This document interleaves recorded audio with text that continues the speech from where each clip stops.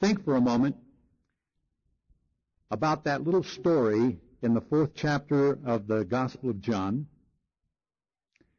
where Jesus stopped at the well, and the woman came out to draw water from the well. Now, this was something she did every day, maybe more than once a day. It was a very insignificant act. It was just part of life. And yet for her, it turned into the most significant moment of her whole life. It changed her life. And not only changed her life, but you remember she went back into the little town there, told her neighbors and her friends, and they came out. And then later they said, "We came because of what she said, but now that we have heard you, we believe." An insignificant moment, an insignificant action in which the most significant thing in life takes place. I remember when the men were fishing, Peter and James and John and Andrew, and they had been working all night. Now they were washing their nets, a very insignificant thing for fishermen to do. They did it all the time. And Jesus comes along, and he's talking to this crowd, and when he finishes, he talks to them personally, remember? And you remember what happened to Peter? After they caught so many fish, they couldn't bring them into the boat, and the boats were sinking because there were so many fish. And Peter runs and he falls at Jesus' knees, and he says, "Depart from me, for I am a sinful man." And Jesus looks at him and he says, "Peter, don't be afraid. Don't be afraid. Because from here on, you are going to be impacting the lives of men." A very insignificant moment in which God spoke in a very significant way. Let me tell you about another circumstance. It happened in a kitchen. In my cousin's kitchen. And she was peeling potatoes. Now that's not a very spiritual act. And yet, I want to tell you, she was a spirit-filled potato peeler.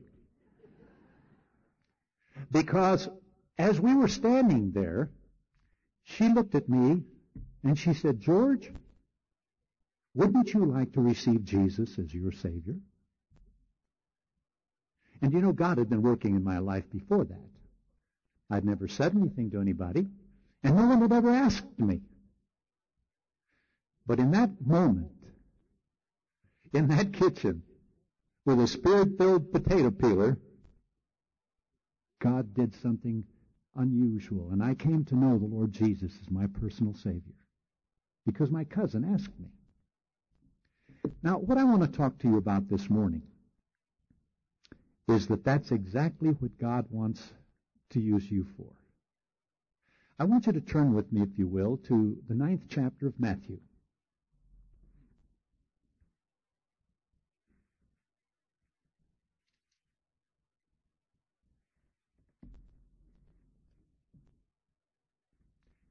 Beginning with verse 36, we have this beautiful little scene that communicates to us the importance of what I've just been trying to illustrate. It says, Jesus went through all the towns and villages, teaching in their synagogues, preaching the good news of the kingdom, and healing every disease and sickness. And when he saw the crowds, he had compassion on them, because they were harassed and helpless, like sheep without a shepherd. And then he said to his disciples, "The harvest is plentiful, but the workers are few. Ask the Lord of the harvest, therefore, to send out workers into his harvest field." Would you join me in a moment of prayer?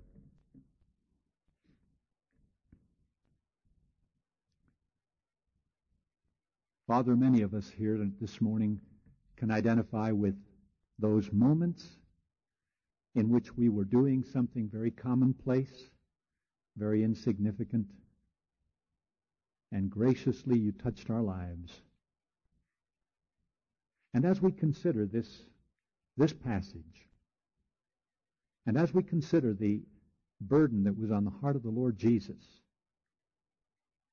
that caused him to have compassion on these people, on these crowds that he saw, and his request that we pray for workers, Lord, I ask that you would help us to understand what that means. And then in whatever way you want, for us to be willing to be workers to accomplish your purposes. We thank you in Jesus' name. Amen. You know, I think that we have, many of us, a wrong understanding of what it is when Jesus says, the harvest is plenteous. Pray the Lord will send workers into his harvest. We think in terms of the harvest field because we've been told this so many times, that the harvest field is in countries like Africa or Latin America or Asia, where the need is so great and so few people are there to tell them about Jesus. And somehow this concept of a vision for the world takes a giant leap from Albuquerque to Kenya, or from Albuquerque to Madras, or from Albuquerque to Sao Paulo, or wherever it might be.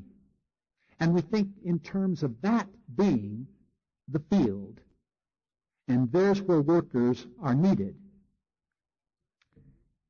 The field, Jesus said, in another passage in Matthew 13, Jesus said, the field is the world. Now, the world begins where I am, doesn't it? It's not out there. It's where I am. That is my world. That is your world.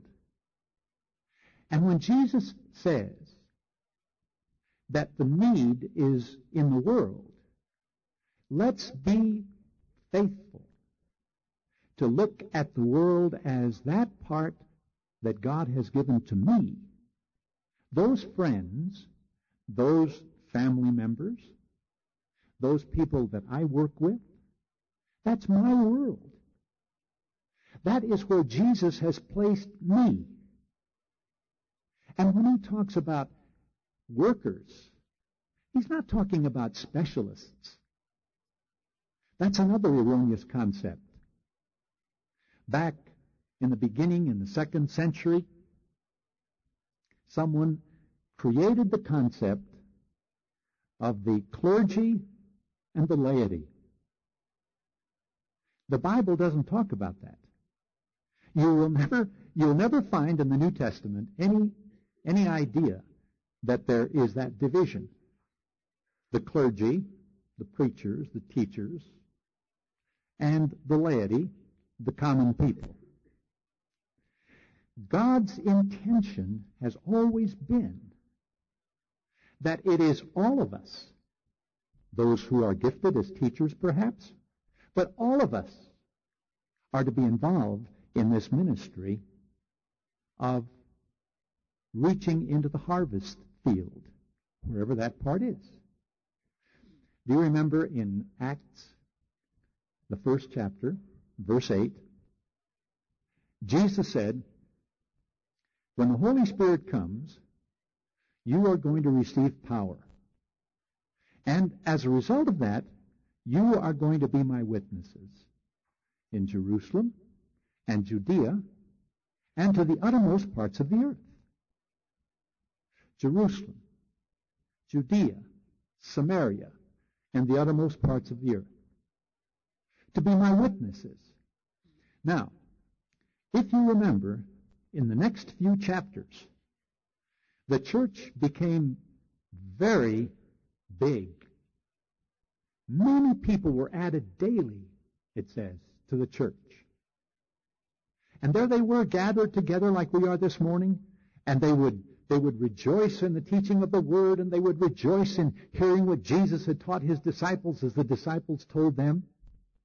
They probably sang psalms together, just as we sing our worship songs. They had a regular worship service, and this went on over and over again, and that work grew in Jerusalem.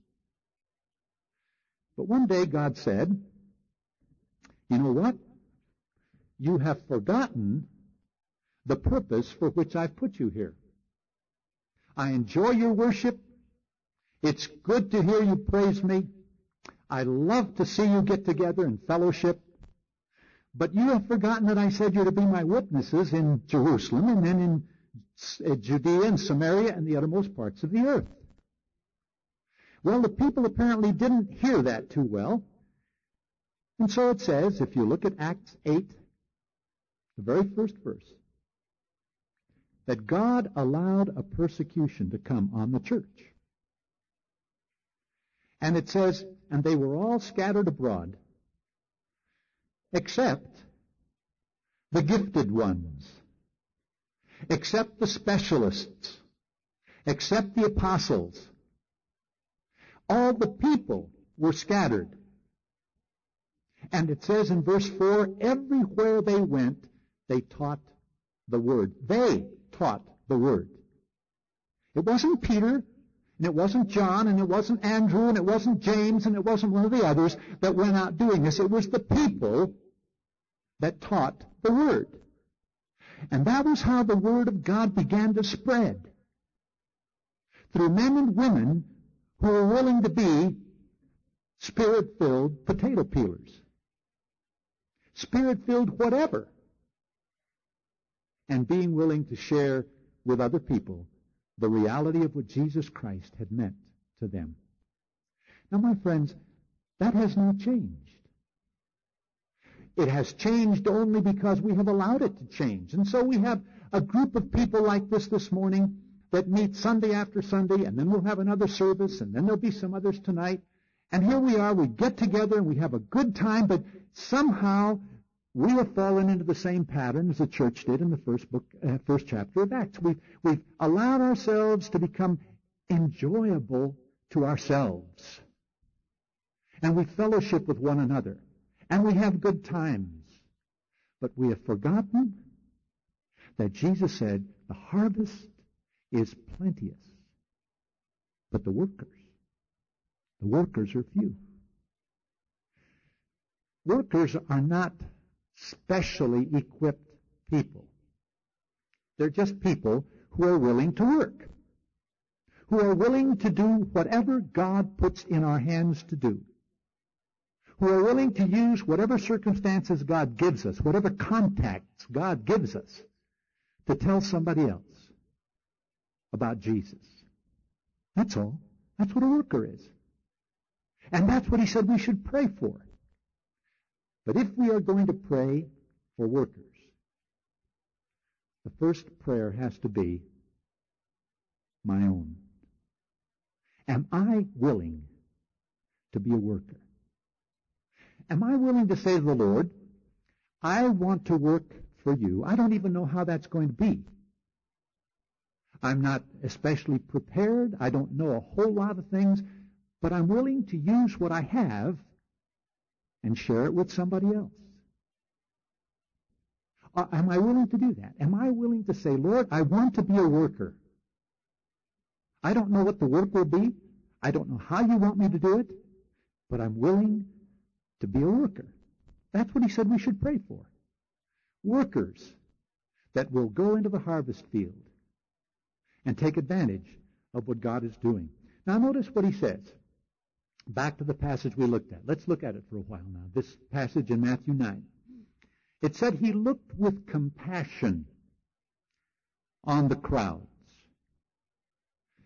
Compassion is not just pity.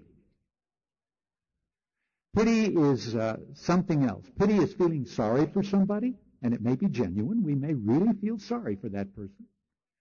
But the difference between pity and compassion is that compassion makes me be willing to get involved in trying to alleviate the pain, whatever pain there might be, in that other person's experience.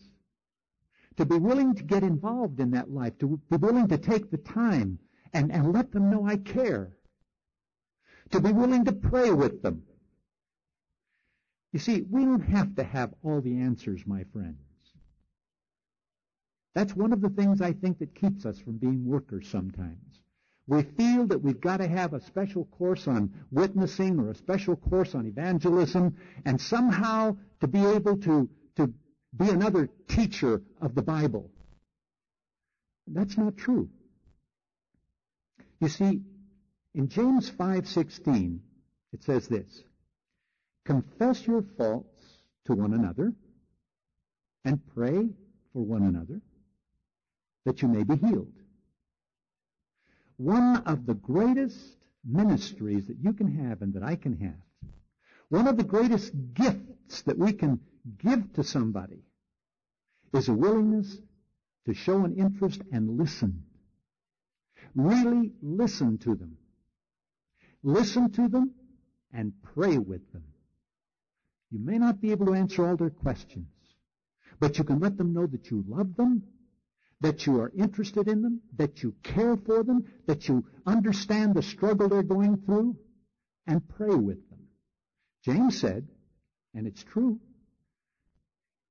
the effective prayer of a righteous man availeth much. You pray with them. He said, there'll be healing. Just because you listen, just because you care, just because you're willing to pray with them. Now notice what kind of people these are that Jesus had compassion on. There are two words that are used. I'm reading from the NIV. In your version it may be a little different. But the two words are this. He looked at the crowds and he saw that they were harassed and helpless. Now, if that doesn't describe our society today, I don't know what does. People are harassed. That is to say, distressed. And the reason for that is the influence of a godless society. People don't have answers for their needs today. How many people do you know, just think of it now, where you work, or in your neighborhood, or even in your own family? How many people do you know that are struggling with their marriage? They don't know what to do. They're dissatisfied, or they're in conflict, or whatever it might be, but they don't know what to do. They are distressed. Many of them are ready to bail out. And about their families, their children. Parents today are probably more fearful of what is going to happen to their children growing up in this society than they have ever been in the past. There was a very interesting article in the Journal last week. I cut it out. Some of you may have seen it. By a man by the name of John Rosemond. Interesting. Regarding this matter of what is happening in our homes and why it's happening. But parents today are distressed. They don't know what to do with their kids. And little ones growing up. How do we help them? How do we keep them from getting into that cycle that we see in our society today? Now, my friends, we have some answers for them. We have hope that we can give them in the Lord Jesus. They're harassed. They're distressed. They're caught up in any kind of pursuit trying to meet those needs. Materialism being one of them. You know that. People are trying to meet their needs with things, with possessions, with houses and automobiles and boats and you name it. But it's just tinsel. It just disappears. It doesn't meet the need. It fills their mind with something for a little while. It causes them to be involved in activities for a little while, but it doesn't really meet their need or give them answers. It's a society that is looking for answers and doesn't know where to look. A pleasure-happy society. But it doesn't meet the needs. Jesus said they're harassed. They're distressed. They don't know what to do. He said also they're helpless. They're directionless. That's a good word. Today, you know this as well as I do, we are facing a society that is in moral anarchy. Everybody doing what is right in his own eyes. Everybody excusing their behavior and rationalizing it in one way or another. Even though it is completely immoral, they have made it sound perfectly all right. Whether it's having an affair, or whether it's living together before marriage, or whether it's simply a loose sexual experience of some kind. Moral anarchy. Ethical anarchy. If you can break the law and get away with it, it's okay. The only thing wrong with breaking the law today is if you get caught. It's not considered wrong to break the law. It's just don't get caught at it. Moral and ethical anarchy. That's what Jesus was talking about. They were harassed and they were helpless.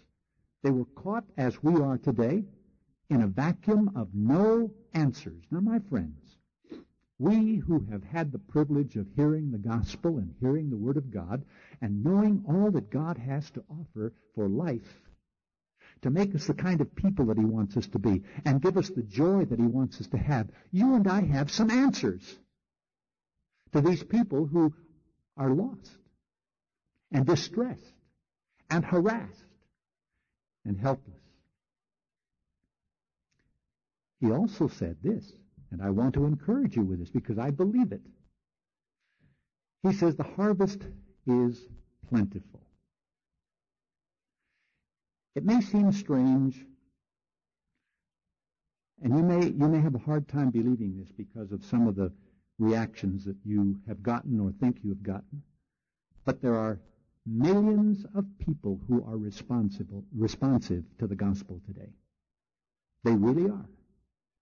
It's just that it hasn't been presented to them in a way that is shrouded with love and wrapped up in honest caring. People will respond to the message regarding Jesus today. For years, my ministry has been seeking to reach those kinds of people. And I want to encourage you with the fact that they are responsive. But you have to take time. You have to relate to them. You have to build bridges of relationship on which you can present the truth. Take the time to care. That's what a worker does. A worker takes time to build relationships on which he can place the truth of the gospel. And Jesus is looking for people like that. Workers, not specialists. Just you and me in our commonplace experiences telling people about the Lord Jesus. You see, I've said this here before, but let me repeat it. Evangelism is a process. Evangelism is not, as we often think of it, that final act of helping someone make the decision. That's part of evangelism. But evangelism involves a whole process. In my life, I was born here in Albuquerque.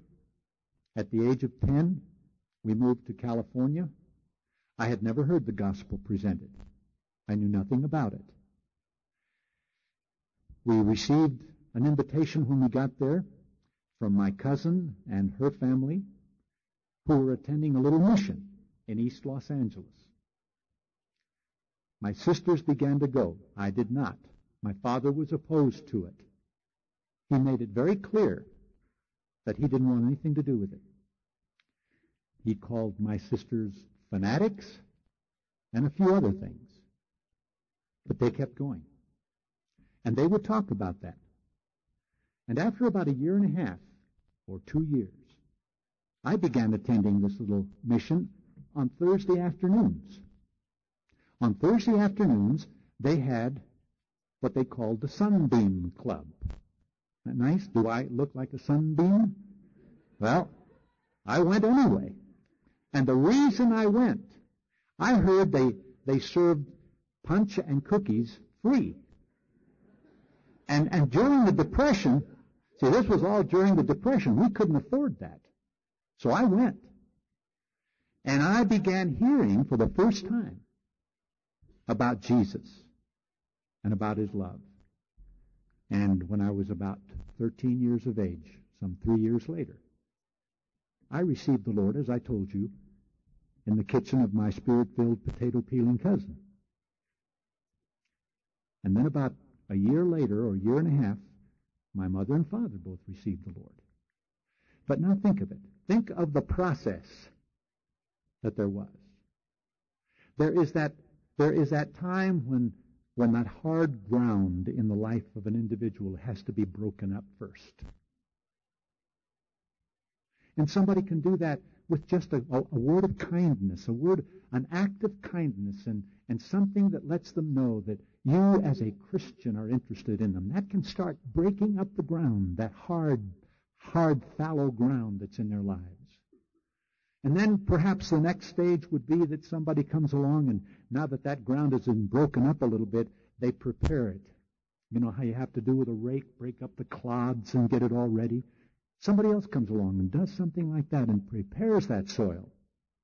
And then someone comes along and sows the seed in that soil. And that seed might be a verse that you share, a book you give, a tract that you might give them, your own testimony about what Jesus has done in your life, the seed of the truth. And that seed begins to germinate, and it begins to sprout. Somebody has to come along and take care of that, to make sure the weeds don't eat it up and cover it up. And all of that goes on in somebody's life. And then somebody comes along and waters that to keep it going. And that seed grows. And little by little a plant forms. There's fruit. And then somebody has the privilege of coming along and reaping. Now let me ask you a question. Who was involved in evangelism? All of them. Every one of them. It's a process, and I want to encourage you as a worker to just look for opportunities to get involved in those lives that you have normal contact with and move them toward the Lord Jesus wherever they are. If that soil needs breaking up, do it. If it needs preparing, do it. If it needs a seed that's sown, do it. If it needs to be tended, do it. If it needs to be watered, do it. And on and on. Perhaps the Lord will give you the opportunity of reaping, but whether or not that happens is immaterial. You are involved in evangelism when you touch lives in that process. And every one of us can do that. Think of it. Just think, if this audience this morning, this group in here, if half of this group, just half, in this next week, would touch one life in some way to move them toward Jesus, think of the number of people that would be touched in this city. If in this service, just half of us did it, and in the next service, just half of us did it, there would be over 3,000 people in Albuquerque that would be touched with the reality of Jesus Christ. That's what a worker does. Doesn't have to have a special gift. He doesn't have to be specially equipped. He's just a worker who is willing to do whatever has to be done in that life to move them toward Jesus Christ. And you can do that. Every one of us can do that. I have a friend in Ecuador. He's a tailor. Had a third-grade education. He came to know the Lord. I had the privilege of leading him to Christ. And I watched him grow and develop. He had a shop in a little village close to Quito, Ecuador, where we lived, a village called Cotocollao. People would come to him because they're not very wealthy and they only have one change of clothes, and they would come, and the men would come and maybe have a hole in their pants and they need to have it repaired. So they'd come in and they'd take their pants off and he'd give them a blanket to wrap up in, and they'd sit there. And he could pretty well time his repair as long as he wanted. And while he was working on their pants, he would tell them about Jesus. Do you know that in that town today there's an evangelical church because of the testimony of Eliseo Chamorro, who just was a worker? He wasn't a fancy teacher. He wasn't especially equipped in any way. He simply took the opportunity that he had to tell people about Jesus. That's what God wants you to do. Just to be that kind of a worker. Just to start out the day and say, all right, Lord, today I'm going to the office or going to the store where I work or I'm going to school or whatever it is you do. And I want to be a worker for you. I want to be alert to allow you to use me to just touch one life in some way, wherever they are in the process, to move them toward the Lord Jesus Christ. In Acts, the 10th chapter, if you want to turn there a moment, verse 38.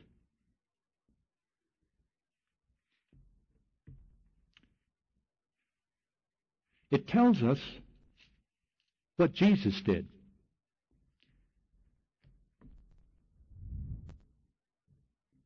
Jesus was the example for you and me regarding this matter. Wherever he went, he touched lives. He wasn't always preaching and teaching, but he was continually ministering to individuals, touching lives. Remember the day that he came and Lazarus, Zacchaeus, wanted to see him, that little short man, and he climbed up in the tree because he couldn't see over the people's heads, so he climbed in the tree, and Jesus was walking by, and he knew that Zacchaeus was up there, and he said, Zacchaeus, come on down. I want to go into your house, and I want to talk with you. Zacchaeus came down, and Jesus just talked to him, touched his life, and changed it. He was doing that all the time. And it tells us here how he did it. Notice, verse 38.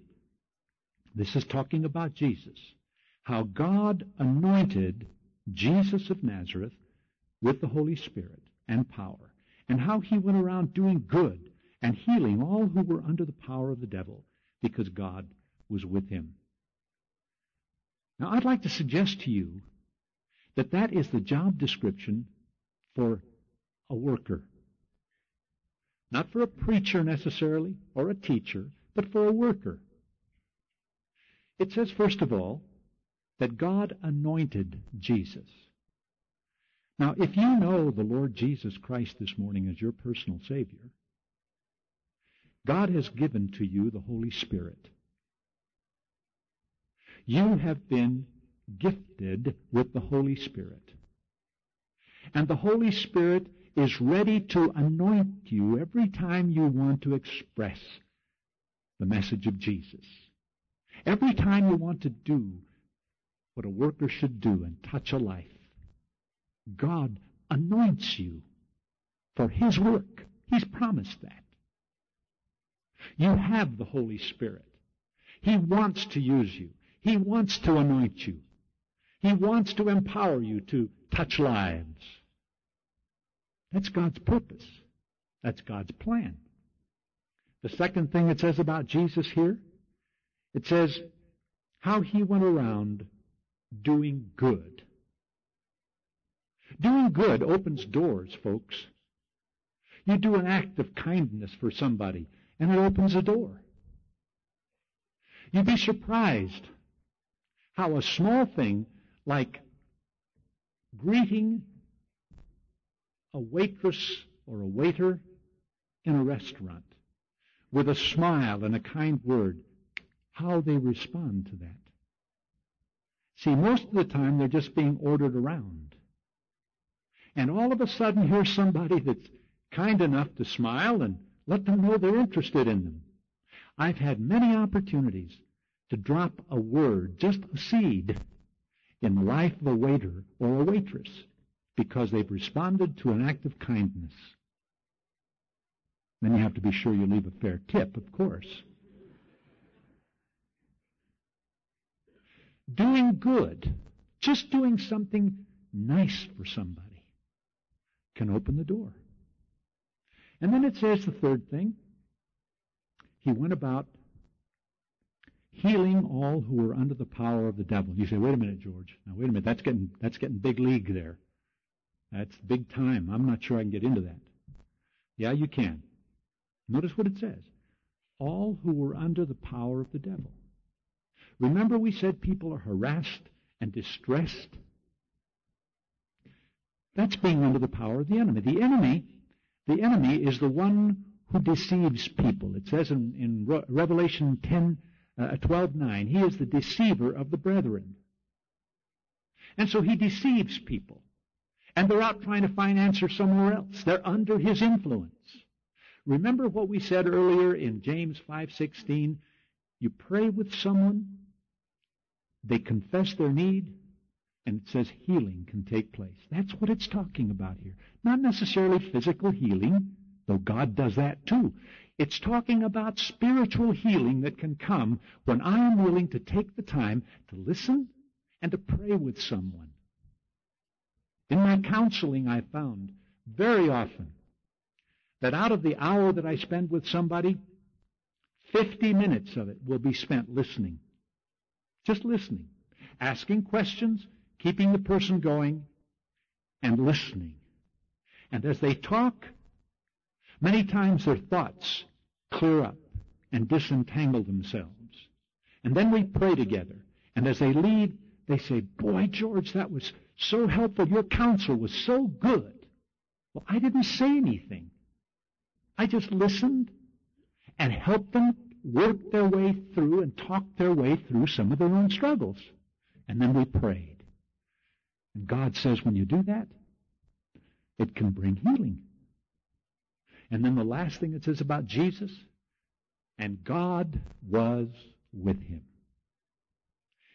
My friend, God is with you. He is with you. In Hebrews 13:5 and 6, it says, let your way of life be without covetousness. Be content with such things as you have. For he has said, I will never leave you or forsake you. So that we may boldly say, the Lord is my helper. I will not fear what man can do to me. He's with you, just as he was with his son. And what he wants is a willingness on our part to be workers, to do what he's asked us to do. 1 Peter 3:15 says, be ready always to give an answer to everyone that asks you a reason for the hope that is in you with meekness and fear. Be ready always to give an answer for the hope. People say, how come you don't get so discouraged when these things happen? It's because of the hope I have in the Lord Jesus. We tell them that. We share that with them. We take advantage of those opportunities as workers in the harvest, in that part of the world in which he had placed you and me. When Paul was still Saul of Tarsus, And he was on the road to Damascus. You remember the story.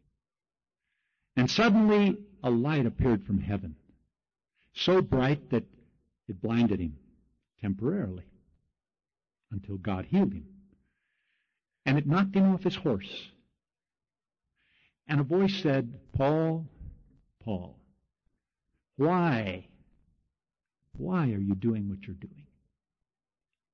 And Paul said, "Who are you, Lord? Who are you?" And he said, "I am Jesus of Nazareth. And you're fighting me. You're fighting me." And then Paul turned and he said, "Lord, what do you want me to do?" Now that's all God wants us to ask. As you go into this next week, as a worker in the harvest field, just that little question, "Lord, what do you want me to do? Where can I touch a life and move them a little closer to the Lord Jesus?" Now I want you to do something for me. As you listen to the words of this little song, very simple little hymn written by a missionary in Latin America, if you are willing, now listen carefully, I'm not asking you to make big commitments here, but if you are willing to be a worker, just to be a worker, and to be willing to say, "Lord, what do you want me to do as a worker?" Don't know what it is. I don't know how it'll come about. But if you're willing to do that, just to say that, "What do you want me to do? I want to be a worker. I want you to use whatever you've given me in any way you can." As I sing this little chorus or this little hymn, just stand, will you? And join me. Lord Jesus, take this life of mine. I give to Thee my all. Thy Spirit has made plain to me Thy earnest call. Lord, send me, oh, send me forth, I pray. The need is great, Thy call I will obey. Thy love compels me, I must go, I'm willing, ready, anxious to go.